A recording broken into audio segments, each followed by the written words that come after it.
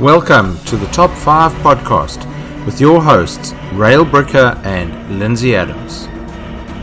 And welcome back. Our special guest today is Sanjay Parasher. Sanjay is based in Cabarita Beach in northern New South Wales, one of the most beautiful beaches in the northern region, about an hour or two south from where I live. I'm jealous. I am jealous, Sanjay. Let me give you a bit of background about Sanjay. He's a versatile professional, entrepreneur and philanthropist who constantly pushes boundaries to unlock unlimited potential. He has a background. He's a former professional cricketer.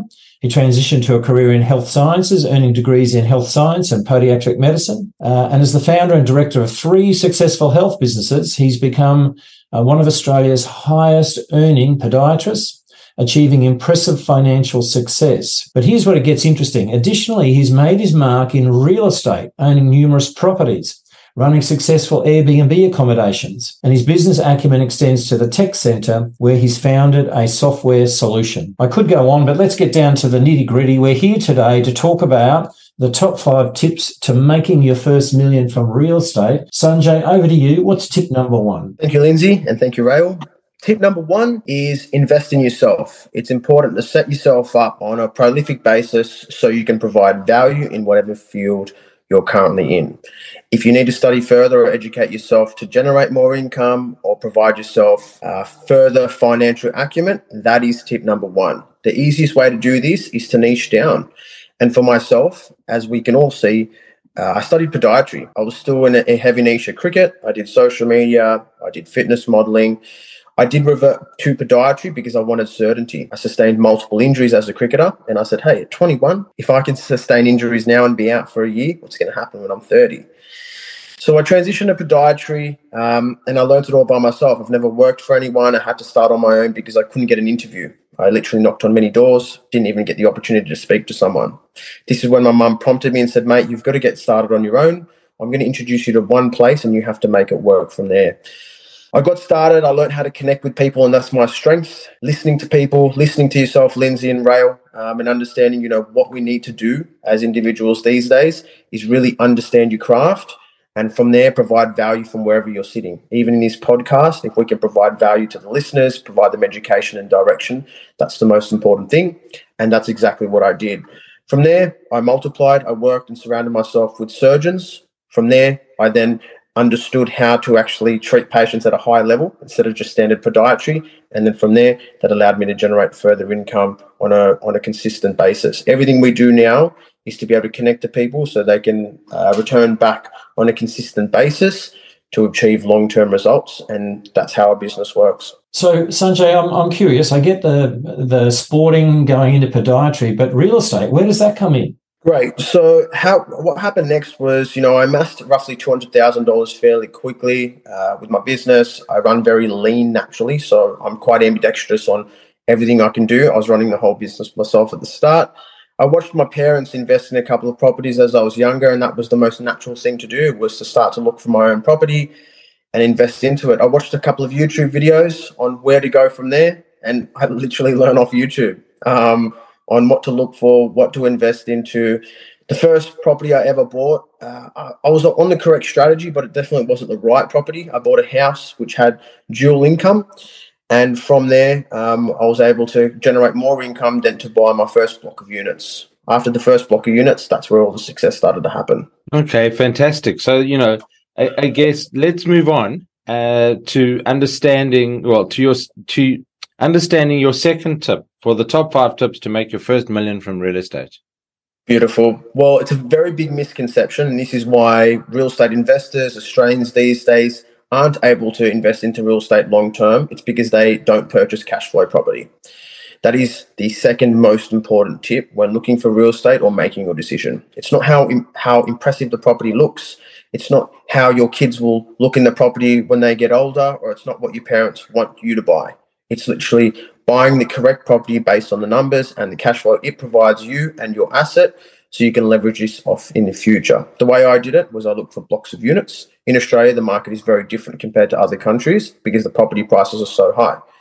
So finding the right deal that provides you cash flow is always challenging, but if you have the right strategy to look for it, negotiate the deal, and then improve the cash flow in the property that you do purchase, That is the second most important key to allow you to continuously leverage and improve your serviceability. Okay, so you've bought a property. Let's call it cash flow neutral or slightly positive.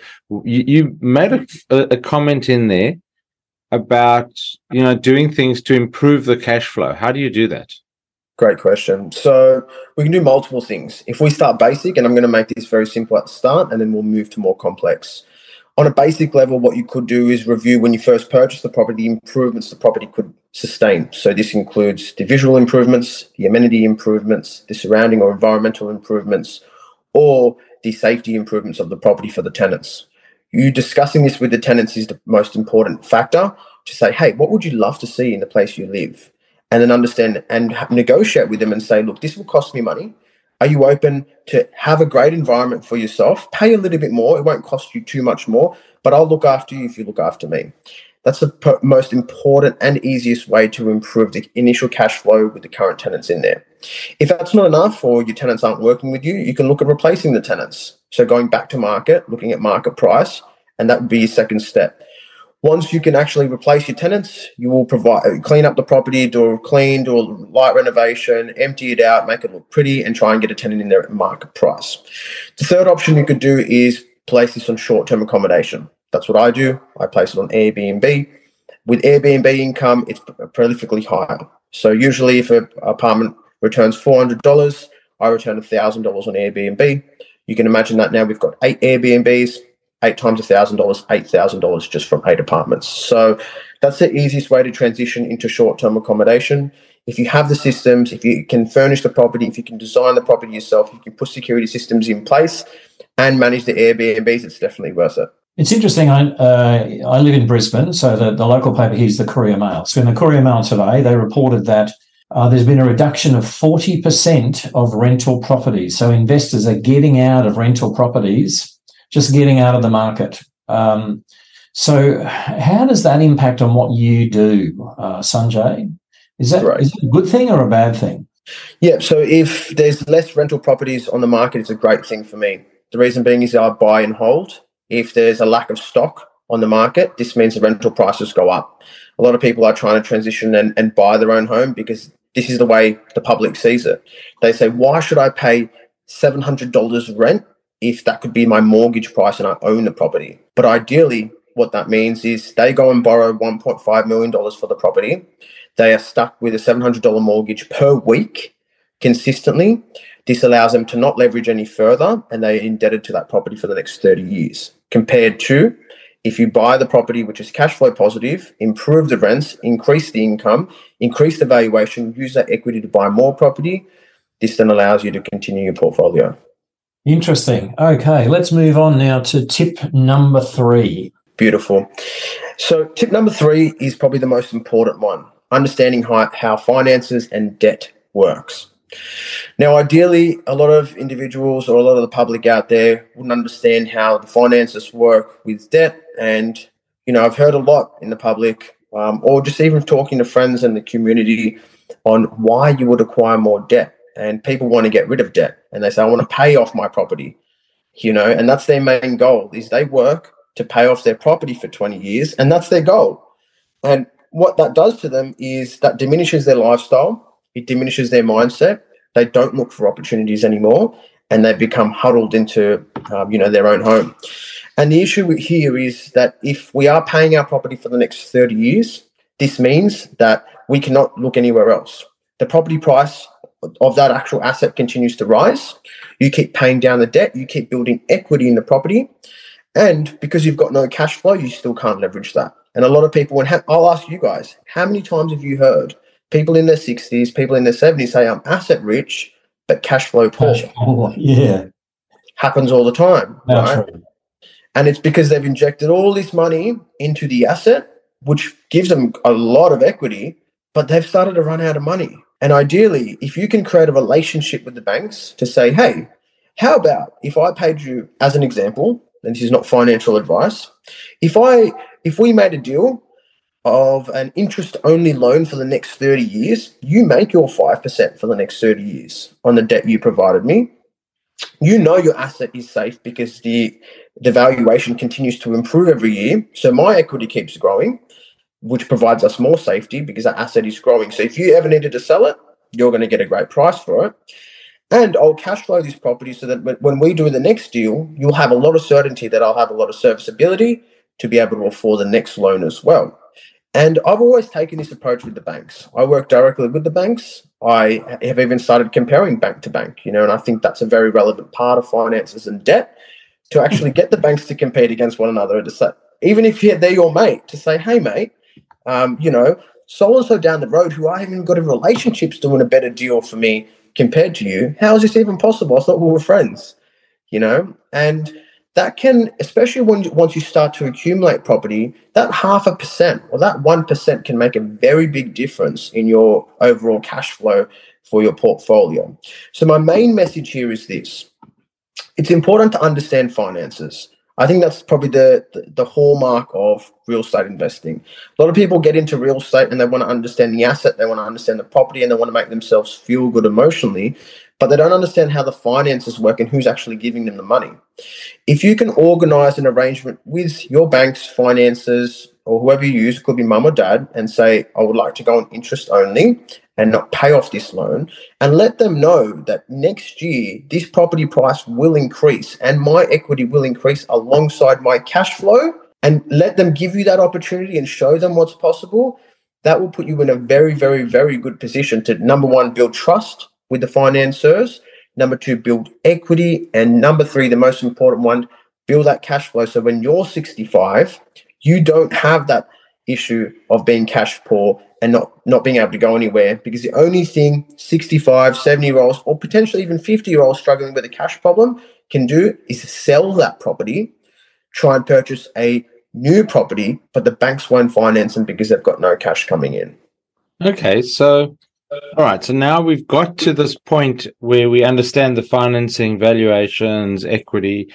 What is tip number 4 to make your first million in real estate? The next easiest way to make your first million in real estate is study the surrounding market.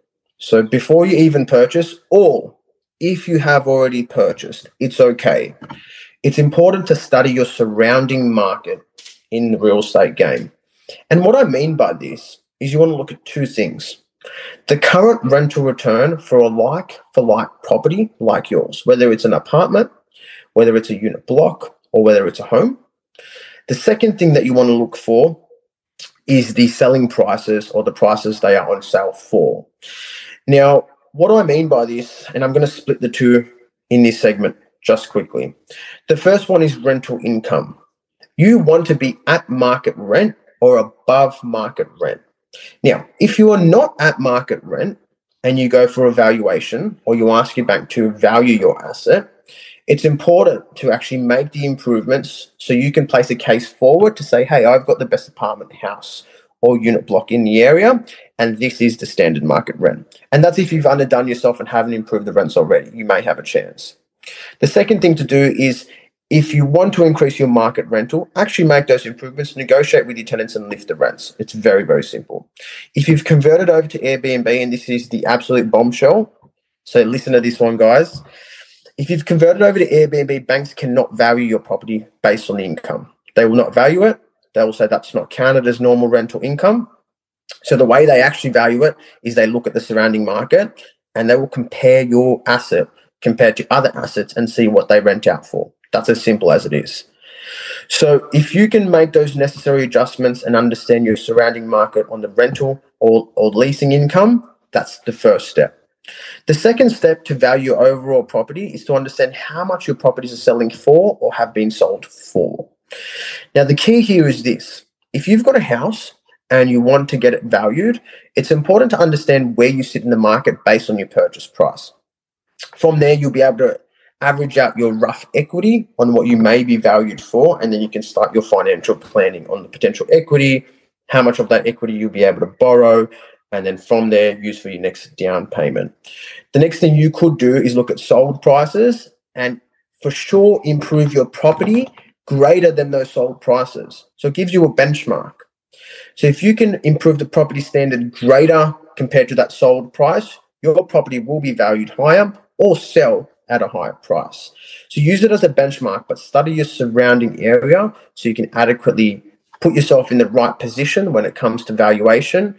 And essentially, we always want to hold all our properties. That is the game. And so you can rise with the property as time progresses. So when you say we hold all of our properties, is your theory based on buy one and never sell it? Pretty much. If it's a cash flow property, it's paying you week on week. And it's also increasing in income based on the valuations. So you're getting two areas of growth. One's invisible and one's actually tangible. You can feel it, see it, and it's coming into your account. Cool. Okay, well, let's round us off. To finish, tip number 5 is learning how to use equity. I think that's the biggest one. And in Australia, the laws and all the regulations are quite tight on borrowing. However, imagine I could tell you this, Raoul and Lindsay, that you could buy a property without putting any cash out of your pocket in. Does that sound good? Sounds great to me. That's how equity works. So if you've improved the equity inside your property and you've now had a valuation, a lot of people wouldn't know what to do with it. Just say you've made all the right steps, you have great cash flow, you have businesses, or you have a lot of income coming in which you will be able to service another property. It's learning how to use the equity next. So there's 2 ways you can use the equity. If you're looking for a residential property, most banks and finances, and again, this is not financial advice, will allow you to leverage 80%. So they'll request you to pay 20% of any down payment or any loan you acquire with the bank. So for example, if you've increased your property by $1 million in equity, which is very possible, which is what I did with my first block of units, then you will be able to use 80% of that $1 million directly for a down payment on your next residential property. If you're looking to buy a commercial property, which is usually 5 units or more, or a genuine commercial space, the banks usually allow you to use 65% of that $1 million. So they request an LVR of 65 and 35. Now, from that, it's quite a simple game. You put down the 65% from your equity, you then purchase the property, and then you ensure that you calculated that cash flow positive for your next purchase. Fantastic. So we're going to have all these people chasing you for advice and for free education, because everybody wants to make their first million from real estate. So if people would like to get hold of you, track you down, stalk you, whatever they feel like doing, what is the best way of doing that?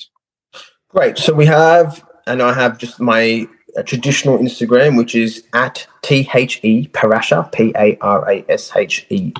That's my main page. All my life daily content's put on there. We've just launched a new property page on Instagram as well, and it's called Parasher Property, all one word.